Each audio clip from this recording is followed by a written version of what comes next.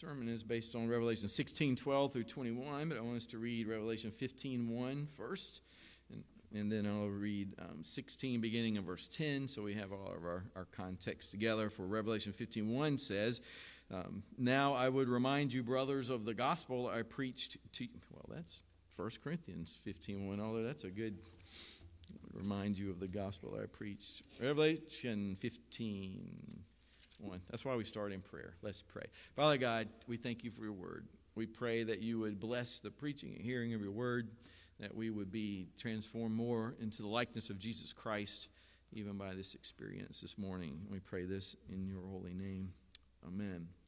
Revelation 15:1. Then I saw another sign in heaven, great and amazing, 7 angels with 7 plagues, which are the last. For with them the wrath of God is finished. And so just briefly what we see here, the number 7 is a formula in Revelation. It's repeated over and over again. There are 7 cycles that we see where we see the same history of the church from the resurrection and ascension of Jesus Christ, the right hand of God the Father, until his return for his church, the end of days, where we'll have new heavens and new earth. And so we get different perspectives of this, and we see what God is doing spiritually behind the scenes. And so with these bowls that are being poured out, these plagues that are being poured out, what we're seeing is it's no longer just a quarter of the earth that's being destroyed as with the seals, or a third with the trumpets, but now the entirety of God's wrath is being poured out on the entirety of the world. And the more I read Revelation, and one of the things we're going to look at in the book of Revelation is there's nothing in Revelation that's not in the rest of the Bible.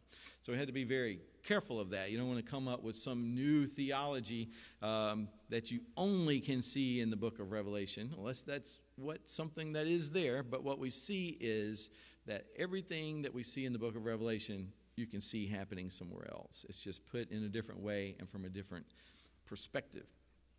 Now, one of these things is going to be the fact that it does appear that as time goes on, well, let me quote Simon Kistemacher, who's writes a commentary on Revelation, and then we'll read 16:10 through 21. He says this: Satan is waging war ever more fiercely as he sees his time, which he knows is short, elapsing. The closer he comes to the end, the fiercer he plunges into battle. But God is bringing together all the rulers of the world and their people for the purpose of defeating them. So Revelation chapter 16, beginning in verse 10, the word of the Lord. The 5th angel poured out his bowl on the throne of the beast, and its kingdom was plunged into darkness. People gnawed their tongues in anguish and cursed the God of heaven for their pain and sores. They did not repent of their deeds.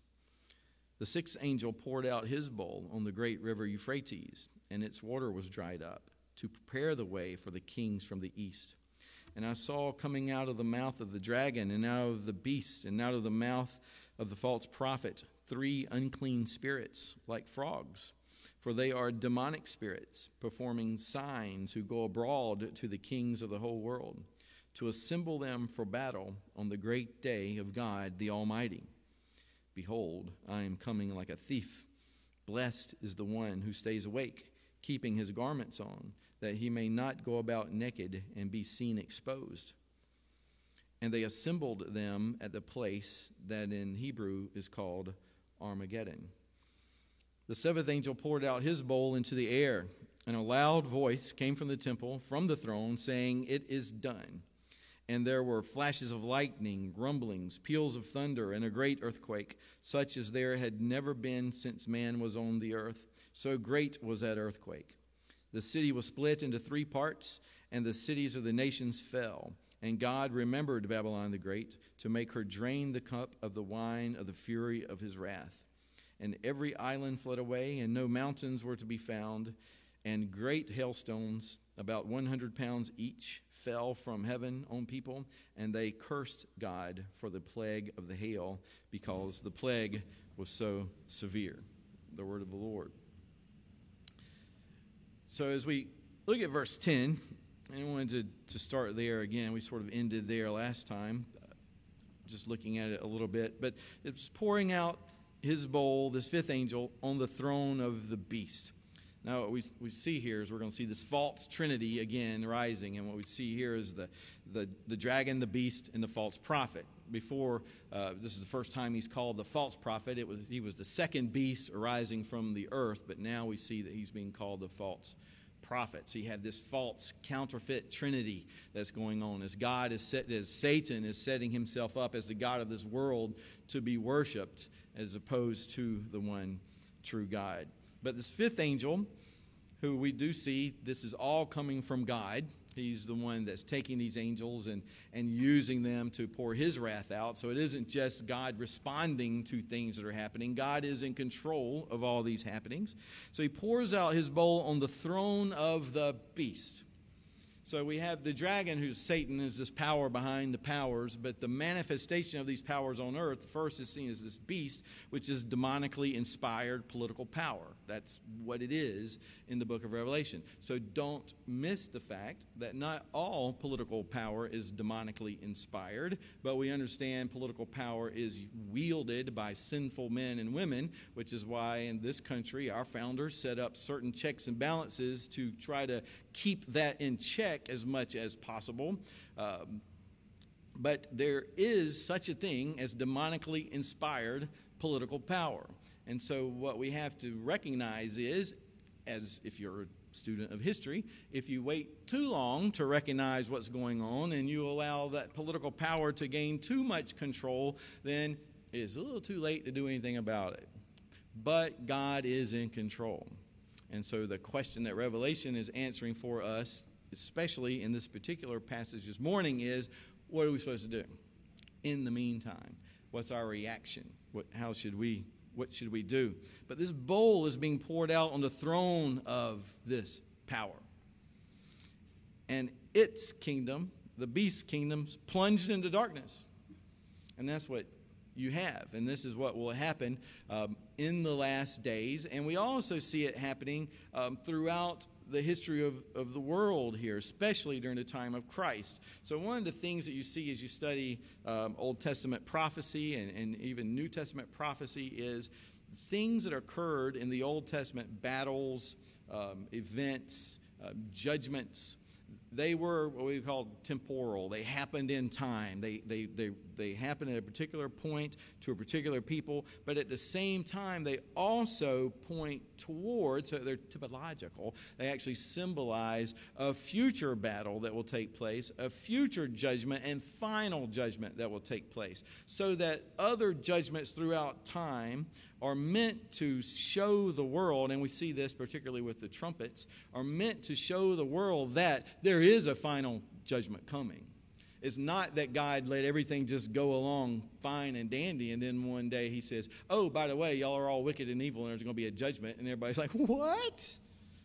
It won't be like that. Indeed, what we'll see is, in verse 11, well, beginning at the middle of verse 10, people gnawed their tongues in anguish, so they see these things that are happening, and they curse the God of heaven for their pain and sores. They do not repent of their deeds. So this is what is being set up in Revelation, is to show that as God is sending these things to happen for the purpose of people seeing, hey, there is evil, there is wickedness, there are things in this world that need to be judged. And God is saying that, well, what you need to recognize is that same principle set up within you. So we had to be careful as a church, not yet glorified, but filled with the Holy Spirit. We don't just preach to people outside the walls. We preach the gospel to ourselves. We also are watching ourselves, lest we too fall into temptation, because we're still clinging to the flesh in a lot of ways. The world, the flesh, and Satan are our three enemies, and they don't let us go until the final battle and the end and the glorification of the church. So what we need to recognize is the fact that these things that happen that are difficulties in the world are judgments, but they're also a call to the believer and to the non-believer too to wake up and see that they need a deliverer. But instead, what the non-believer does is curse God, But what the believer should do is to bless God that in the midst of these things, he is still holy and he is still right and he is still good. So when we see verse 12, the sixth angel poured out his bowl on the great river Euphrates, and its water was dried up to prepare the way for the kings from the east. Now, it's generally understood that this is a summary statement about the sixth bowl, and it shows that the judgment is initiated by the angel sent from God. And then 13 through 16 spell out these specific details. Okay, so verse 12 is, he pours out this bowl in the great river Euphrates. What in the world is the river Euphrates? So there's still a river Euphrates, and from time to time, guess what happens to the river Euphrates? It dries up. And guess what happens on all the social media outlets? Here it comes, the end of the world, because the river Euphrates is drying up. Surely this is the end of the world. Well, I would just say, surely, hey, that's a good thing to be thinking about. Why would anybody think the drying up Euphrates has anything to do with the end of the world? I don't know. Let's turn to the book of Revelation. Let's find out. But then the next thing to do is, what does the river Euphrates represent? What does it symbolize? Because remember, this is the book of the apocalypse of Jesus Christ. It's an apocalyptic literature. It's not everything to be taken as this is actually literally what is going to be happening, that there is the actual river Euphrates will actually dry up. Hey, it might. I mean, and it does. And it might allow some kings to come across and attack that region where Israel is, the north and the eastern borders of the Euphrates. If you look in the I think it's Genesis 15, and the promises made to Abraham, he's saying, I'm going to give you the promised land. A part of the border that he mentions is to the river Euphrates. And that dries up, the enemies of God can come in. And so we have to say, what does Jerusalem, what does Israel represent? Because it's a real place. What does it represent, though, in the Bible, especially in the book of Revelation? And it's the dwelling place of God on earth. It is where his holy mountain is. It is where Zion, Mount Zion, Jerusalem. And then we see later that the Jerusalem from above will come down. We even know that in the Old Testament, as we see the tabernacle and these things being built, that Moses said that he took the design for these things from things that he saw in heaven. So what God is giving us, that he gave us in the Garden of Eden, and what he gave us with the tabernacle and the temple and these things, is an image of heaven. And that he will defeat all of his and our enemies. Where Adam failed in the garden to defend the garden and his wife, Jesus Christ finally defeats the serpent in the desert after fasting, putting himself under much more difficulties than Adam had, and also, therefore, defending his wife, the church. And so this river dries up, is symbolic for the fact that God is doing something to allow the kingdoms of the world to be able to have some victories or to come forward. So in 13 through 16, we see a little bit more of the spelling out of the details here. In verse 13, I saw coming out of the mouth of the dragon, and out of the mouth of the beast, and out of the mouth of the false prophet, 3 unclean spirits like frogs. All right, so let's break this down for just a moment. So first, it's coming out of the mouth. So that means that these are things that are being spoken, ideas that are being communicated in some way. The dragon, as we've seen in the book of Revelation, is Satan.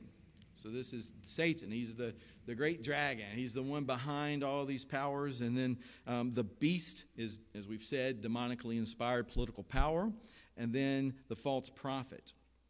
Now, the false prophet is an interesting character because the dragon empowers the beast, and then the false prophet causes people to worship the beast. And so what we see the false prophet is religious, philosophical, scientific, psychological support of the demonically inspired political system. Okay? Psyops, this kind of thing that can all sorts of governments in the world. You see some that are religious in nature even. And then you see some governments that use religious, and you can even see in our country how the scientific establishment has been used to support certain things that the government is deciding to do. And then you've got like, well, wait a second, what about these scientists? What about these philosophical directions? What about so what we see in our country right now is being torn apart, becoming more chaotic, because what's the religion? What's the philosophy? What's the science? What's the psychology? What's the thing behind the thing that this country is based on? Where do we get our morals from? What's the basis for laws? What are we doing? And Satan, as the song says, laughing with delight the day the music died. And it's just like, you know what? This country's never been a theocracy. This country's never been perfect. This country's always had flaws and errors and things. So you know what we're going to do? We're going to do the same thing that Satan does in your life. Let's examine your life a minute. How far short do you fall? Unless you're proud and pompous and you think you're just all that. Well, let's use all these problems. Let's use all these errors. Let's use all of these past sins to defeat you and hold you down and keep you from doing anything good because you are not worthy. Okay, now what? Well, I watched The $6 Million Man when I was young.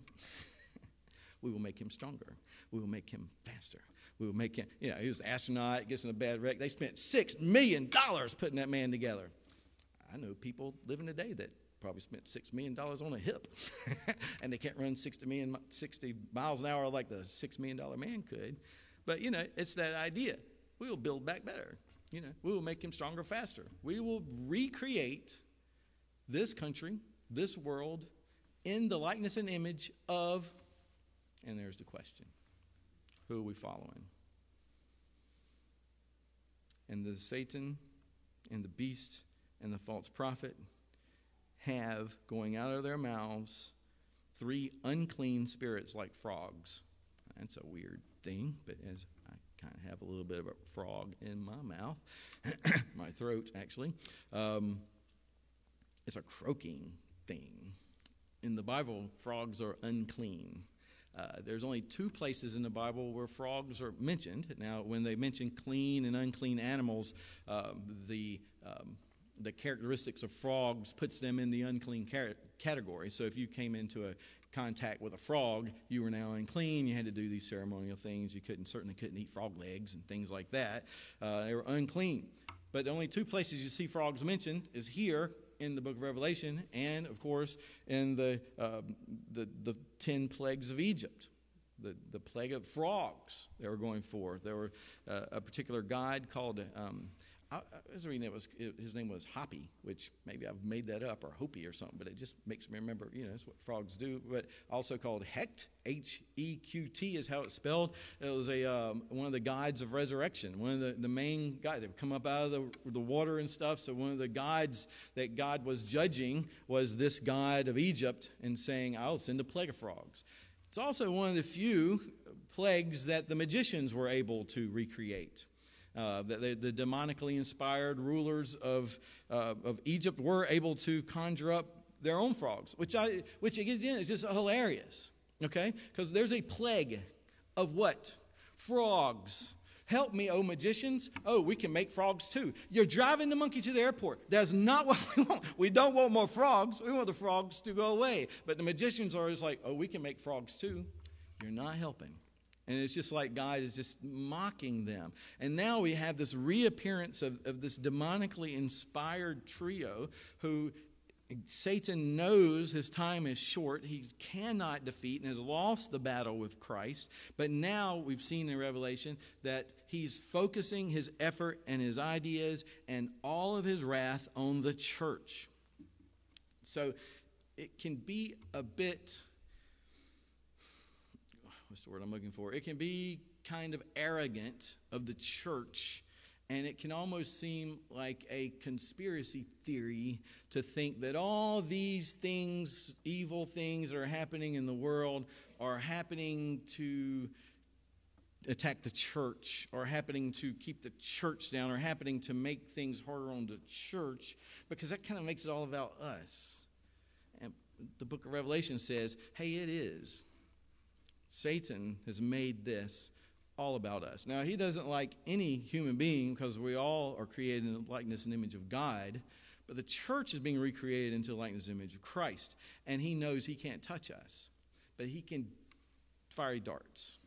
He can still have difficulty. We live in a cursed, fallen world, and we aren't removed from this. And so God uses all these things that Satan would throw at us as trials in our lives to perfect our faith. It's got to be infuriating. You know, it's be like some movie where this guy is just trying to make things worse for this other person, and everything he does only makes things better. I mean, there might be a movie like that. It'd be a good thing. You know, I'm gonna make him crash his car. Here's the example that came to my mind. My best golf game ever. I broke 100 one time. I was amazed how good you had to play to break 100. I would hit that ball, and it off into the trees it would go. But it would hit a tree and go right back into the green. I was like, what are we talking about here? And then I would I would just hit the worst ball, but it would the wind would blow and bring it right back in. It's like Caddyshack type thing. I was just like, yeah, it's just incredible. And for the believer, it kind of works like that no matter what Satan is throwing at us, even when it knocks us down desperately, God uses that to teach us more about ourselves and him and the world and things such as this. But the false prophet, these things going about like frogs, he's just croaking, this idea. You know, if you've ever been out at night and hear the frog, you know, it can be, depends on types of frogs, you know, they things can be loud, but it's just this croaking thing. But what it does is, these are demonic spirits performing signs. Now, that's an interesting thing, but there's something that they're doing to make it appear as if they actually have power and they actually are doing good things as far as the person that's getting the benefit from these things. And they go abroad to the kings of the whole world. Okay, so this is what he's saying. There's this demonically inspired, this demonic power goes out like these unclean frogs and going out to all the kings of the whole world, these rulers, these kings of the whole world, to assemble them. And that's the word synagogue right there. It's not trying to say it's like a Jewish synagogue, but it's that same word for assembling together for battle on the great day of God Almighty. So now this assembling together is this idea of getting them all on the same page. Now, they might all have different reasons for why they are opposed to a particular thing. Who knows what they are, because these demons are going out. All they're trying to do is array all these kings against the church. So, you know, one of the things is the Olympics is going on in China. One of the things that we see with a lot of the missionaries in China, some of the churches that are being severely persecuted in China, pastors being arrested in China and being put in prison without representation, without anybody knowing where they are. China is severely persecuting the church. Severely persecuting the church. And so whenever you hear the Olympics or see the Olympics or see anything like that, pray for the church in China. It's all smoke and mirrors. There's evil going on. Not just in China, but in the world, there is evil going on. Don't be fooled by these things. Pray for our brothers and sisters in different parts of the world where they're being persecuted for their faith. Especially while we call it the day here. So they're being assembled. They're all being put on the same page. The symbolic river of the Euphrates is drying up so that this protection for the church is gradually, as time goes on, it's like, why are you letting them in? Why are you taking down the hedges of protection? Why are these kings all being able to be assembled and being able to all come in at the same time? And it's for their destruction. God is arraying them and gathering them all together at one time, at one moment, to finally push so hard and so far that he will destroy them in the end in one fell swoop. And that will be the end. But verse 15, we have this little interjection. And your translation may have put it in parentheses there to help you see that it kind of interrupts what's happening. Behold, I am coming like a thief. This is God speaking. Now, how's a thief come? He's all sneaky. When you least expect it. I saw something on Facebook yesterday or this morning or sometime, flipping through it. It's like 40 things thieves teach us that they're looking for to be able to break into your house. What are they looking for? One is like your lights are not on. I thought, well, that's interesting. So you kind of make all these little parallels with, spiritual readiness, spiritual alertness. What are we supposed to be doing? Make sure you are, be awake. They don't mention that. Well, don't go to sleep at night. Well, okay, that would, you're taking it too far with that. But what God is saying is, but if you want to really be ready, if you knew what time the thief was coming, and that's the trick, isn't it? You just don't know. So you kind of always have to, that's why we lock our doors, that's why we do different things. You don't let your mail stack up over a couple of weeks when you're gone. Don't keep putting on Facebook that you're going to be gone for 2 weeks. Things like that people can see, and they get in and things. But the main thing that he's saying here is we'll see in a couple other places real quickly, is that I'm coming like a thief, the time when you don't expect it. We read elsewhere, as in the days of Noah, people were going on as if life was normal. But he says this, blessed is the one who stays awake, keeping his garments on, that he may not go about naked and be seen exposed.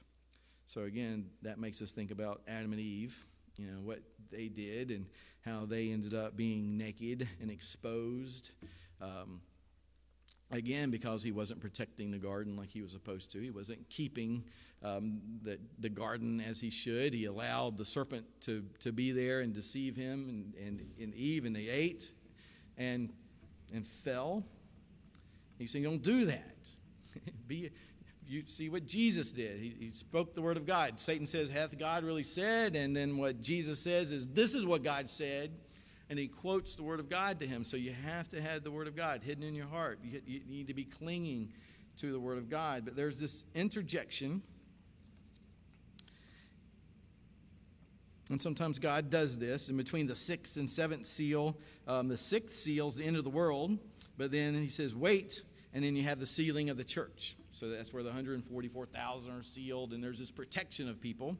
And then here again, there's a word for the church, for our protection. What are we supposed to be doing while all these kings are being assembled for this great battle against the Lord? And in verse 15, there's this blessed are. It's a benediction.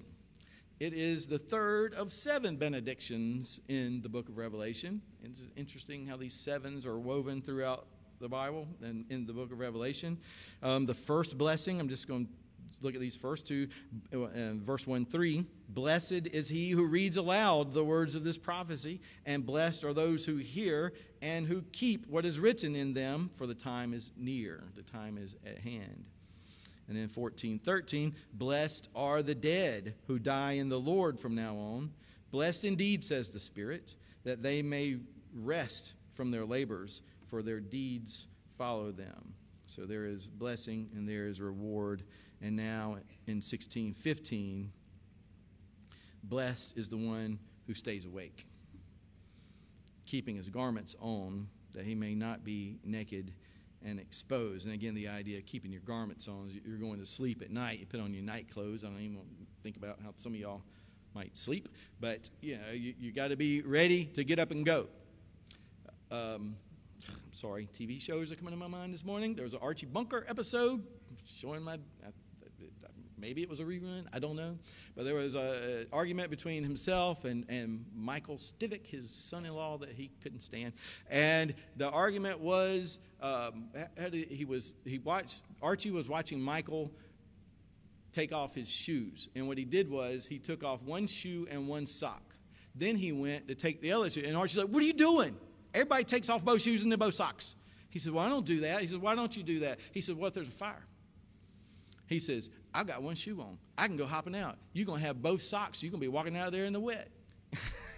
So they have all these little arguments about, how are we doing these things? But it's like, and then you sleep in such a way, and there's these stories that you read in some of these martial arts books and things where it's like people who live on the edge of, worrying about an attack might happen at some point, that you're always sort of, like the policemen, they'll say, they always sit in a restaurant facing the door or something like that.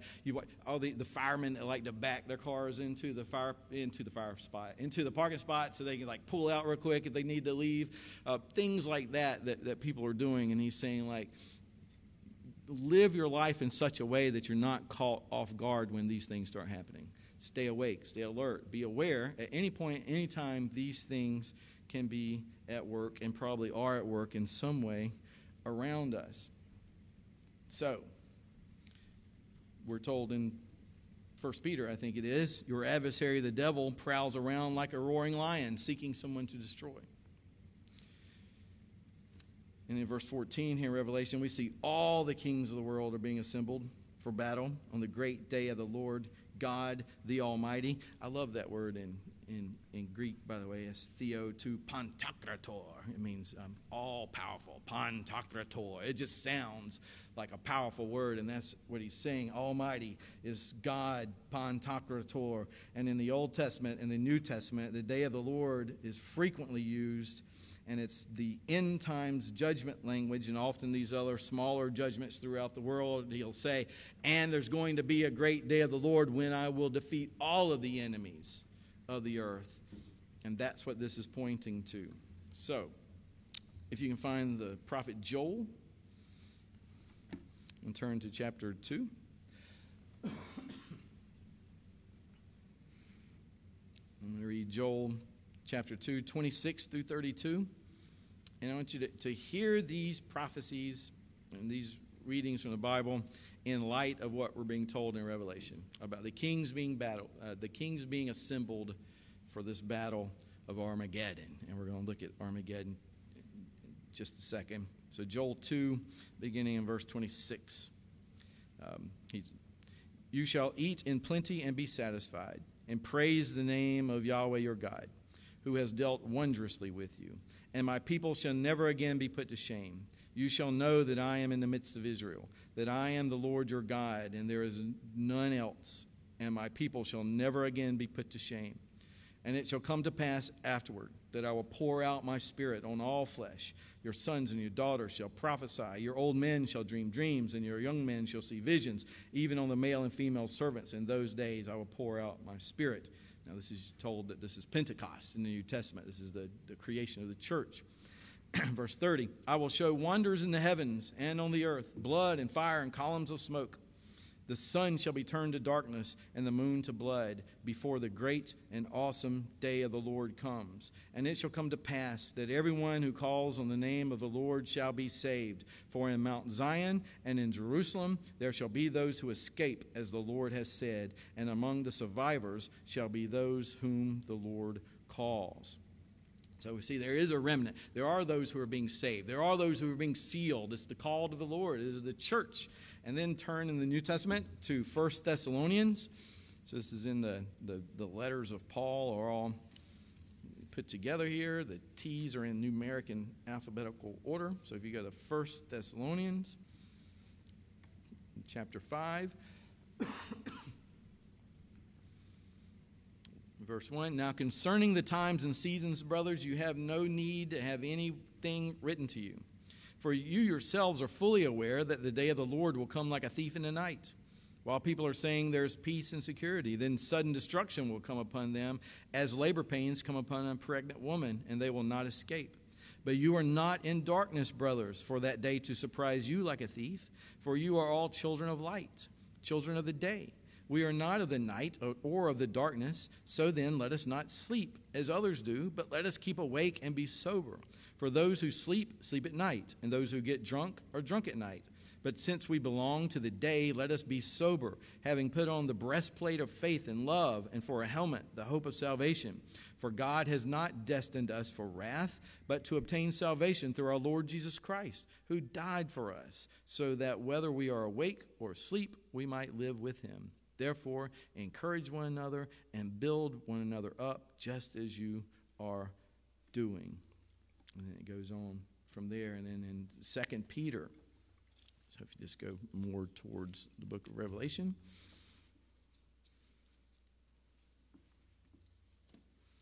It's after James and Hebrews, those larger books that you'll run into. 2 Peter chapter 3.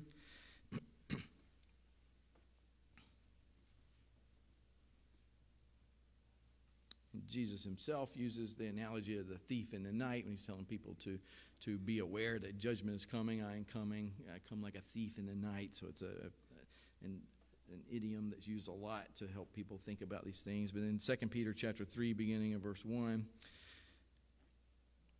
now this is the second letter that I'm writing unto you, beloved. In both of them I'm stirring up your sincere mind by way of reminder, that you should remember the predictions of the holy prophets and the commandments of the Lord and Savior through your apostles, knowing this, first of all, that scoffers will come in the last days with scoffing, following their own sinful desires.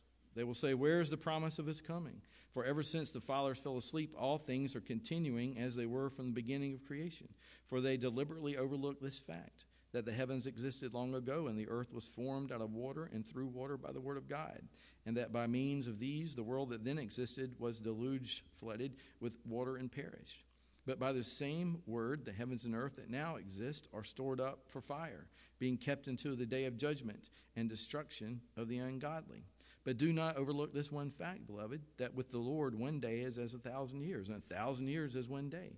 The Lord is not slow to fulfill his promise, as some count slowness, but is patient towards you, not wishing that any should perish, but that all should reach repentance. But the day of the Lord will come like a thief, and then the heavens will pass away with a roar, and the heavenly bodies will be burned up and dissolved, and the earth and the works that are done on it will be exposed. Since all these things are thus to be dissolved, what sort of people ought you to be in lives of holiness and godliness, waiting for and hastening the coming of the day of God, because of which the heavens will be set on fire and dissolved, and the heavenly bodies will melt as they burn. But according to his promise, we are waiting for new heavens and new earth in which righteousness dwells. Therefore, beloved, since you are waiting for these, be diligent to be found in him without spot or blemish and at peace. Now, this is what we're supposed to be doing. This is how we are to live our lives, this particular point. Count the patience of our Lord as salvation, just as our beloved brother Paul also wrote to you according to the wisdom given him. And he goes on from there. So then back to Revelation, chapter 16, verse 16. And they assembled them, the kings, he's gathered all together, at the place that is in Hebrew called Armageddon.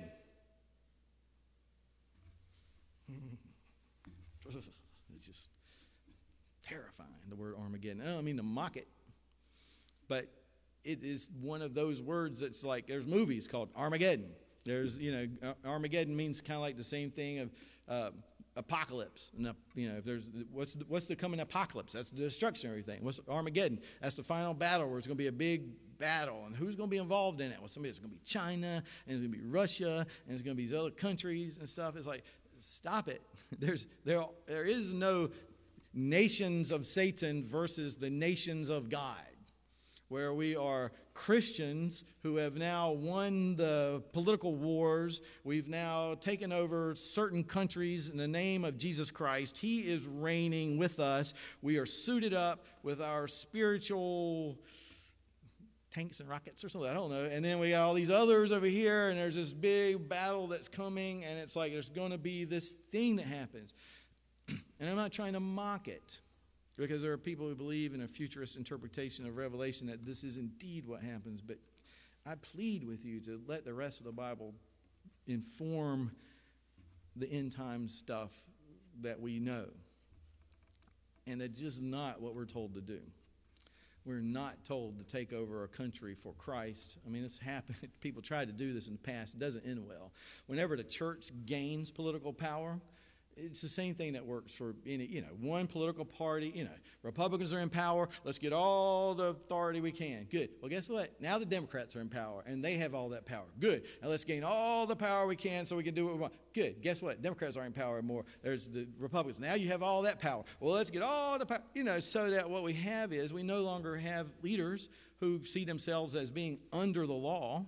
But we see leaders who are like ignoring the law, trying to twist the law, trying to use the law, so that we see the work of the false prophet, the beast, and the dragon at work, even in our halls of power, to say, yes, exactly, this is what you want. You need more power. You need more political power. Don't worry about truth. Don't worry about being right. Just get more power, and then you can do what you want. Tolkien did this wonderfully with the Ring of Power. They would tend to, it's like they tried to give Gandalf the Ring of Power, and he's like, no, don't tempt me, Frodo. You can't take it. And then Galadriel, this other the elf queen, sorry if y'all don't read this stuff, she says, and Frodo offers her the ring, and she's like, I can't. For a moment, she's like, this is wonderful. Instead, you'll have this. I can't remember what she says is a good line though, where she's just going to be this magnificent, powerful person, or whatever she is. And then she doesn't. She says, I have passed the test. I will now become less. Kind of like John the Baptist. He must become greater. I must become lesser. But it's this power that if it's not Holy Spirit gospel power and the church is wielding it, then Satan can use it for his own purposes. And we have to be very careful with that. God has instituted authorities in this world as ministers of God. And that's what we're supposed to try to hold all governments accountable to, is being under not a theocracy, but where we see, and here's the problem, only in the Bible do you see what truth is. Only in the Bible do you see on what is the basis of right and good. And if you replace that with people doing right in their own eyes, then you had the book of Judges. And that's not where we need to be. But what we're told to do is to live lives of holiness. So Armageddon, what is it? It's a Hebrew word that they've taken and transliterated into Greek. And har means mountain. Some of the English translations take the little h off for some reason. I guess it's like herb instead of herb, but it's still written there. But it's Har-Mageddon, which means mountain of Megiddo, which some people say, well, that's the area of Megiddo. And we kind of run out of time here to get into some of this. But Megiddo is an area, there were some major battles that were fought there, but there's no mountain there. It's a plain. And so a lot of people, so it's just spiritual. Well, it is a spiritual place where there's going to be battles. But Meredith Kline has written about this a lot, and he's an Old Testament professor, Westminster, Gordon Conwell, RTS, ordained in the OPC. He says it should be interpreted as Mount of Assembly. That, and I won't get in, talk to me about it later if you want to, about how it actually is in the Hebrew, Har-Mageddon, meaning Har-Mageddon. Anyway, too much to get into with Hebrew. But where you see this in the Old Testament, you never see the area of Megiddo as being any kind of end times prophecy. But you do see this Mount of Assembly. So let's just, in closing here, look at Isaiah 14. So if you can find your prophets, you get to chapter 14. And what we see in chapter 14 is a taunt against the king of Babylon. And Babylon in Revelation is the worldly, ungodly system. And what we see here is that ungodly system being taunted. So Isaiah 14, verse 3. When the Lord has given you rest from your pain and turmoil and the hard service in which you were made to serve, so they've been in captivity, you will take up this taunt against the king of Babylon. Now, this is a famous verse, passage in Isaiah. How the oppressor has ceased, the insolent fury ceased. Yahweh has broken the staff of the wicked, the scepter of rulers. Now, this is the end time judgment that we see happening in this battle of Armageddon. They struck the peoples in wrath with unceasing blows, that ruled the nations in anger with unrelenting persecution. The whole earth is at rest and quiet. They break forth into singing. The cypress rejoices at you, the cedars of Lebanon, saying, since you were laid low, no woodcutter comes up against us. Sheol beneath us is stirred up to meet you when you come. It rouses the shades to greet you, all who were leaders of the earth. It raises from their thrones all who were kings of the nations. All of them will answer and say to you, you too have become as weak as us. You have become like us. Your pomp is brought down to Sheol. The sound of your harps, maggots are laid as a bed beneath you. That's pretty. And worms are your covers. How you are fallen from heaven, O day star, son of the dawn. How you are cut down. He's being taunted. You're a day star. Oh yeah, really, right. You've been cast down. How you are cut down to the ground. You who laid the nations low. You said in your heart, I will ascend to heaven. The ascending of the mountains, the taking the place of God. You've said you were going to do this. You were going to be above the stars of God. I will set my throne on high. I will sit on the Mount of Assembly, which Meredith Klein and others agree with him that is Har Megiddon. This is where the kings are coming to take the throne of God. They are coming to finally defeat God and take his place. And so once they are gathered, in Revelation 16, the seventh angel pours out his bowl into the air, and a loud voice comes from the temple of the throne saying, it is done. And there were flashes of lightning, rumblings, peals of thunder, a great earthquake, such as there had never been since man on the earth. So great was the earthquake. The great city was split into 3 parts. It's like we use the word decimated. It actually means to divide into 10 parts, but they use 3 parts like that in this word. And the cities of the nations fell. God remembered Babylon the Great. See, this is the connection between the king of Babylon and the actual Babylon, Satan, who is coming. And he made her drink the cup of wine of the fury of his wrath, and every island fled, and no mountains were found. Great hailstones, 100 pounds each, fell from heaven on people, and they cursed God for the plague of the hail, because the plague was severe. End of the world.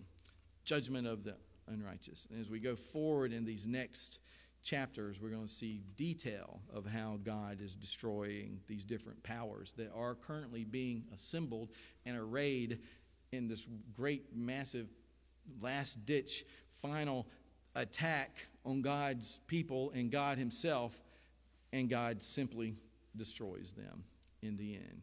And so this is to give the church encouragement to stay awake, put on the armor of God. Don't let the world drag us down. He's coming as a thief. Satan is the thief, the liar. And when things happen in this world, and things are thrown at us, the world curses God. We cannot do that. So we have to be careful that when the world is dragging us down, that we don't seek the world's solutions, that the weapons of our warfare are not worldly weapons, that he gives us communion, he gives us himself, he gives us his spirit, he gives us his word, he gives us the church, he gives us prayer, he gives us great, powerful things. But if all we think of as blessings for the church is material wealth and prosperity and easygoing and political power, that can all be manipulated by Satan because of the great resentment and the great pride that we can get. We have to make sure that we're clinging to Christ, so that when he gives us the 2 great sacraments of the gospel in the New Testament, it's washing and cleansing of sin and giving you something to eat for the battle, to get you to move forward so that he is with us. So let's pray. Father God, help us to stay awake. Thank you for your warnings. Thank you for your encouragements. Thank you for all that you've given us. And we pray as we come to your table that we will be able to celebrate the fact that we're in your house, we're your people. And no matter what happens in the future, we will forever be with you in the new heavens and new earth in which righteousness dwells. We pray this in Christ's name. Amen.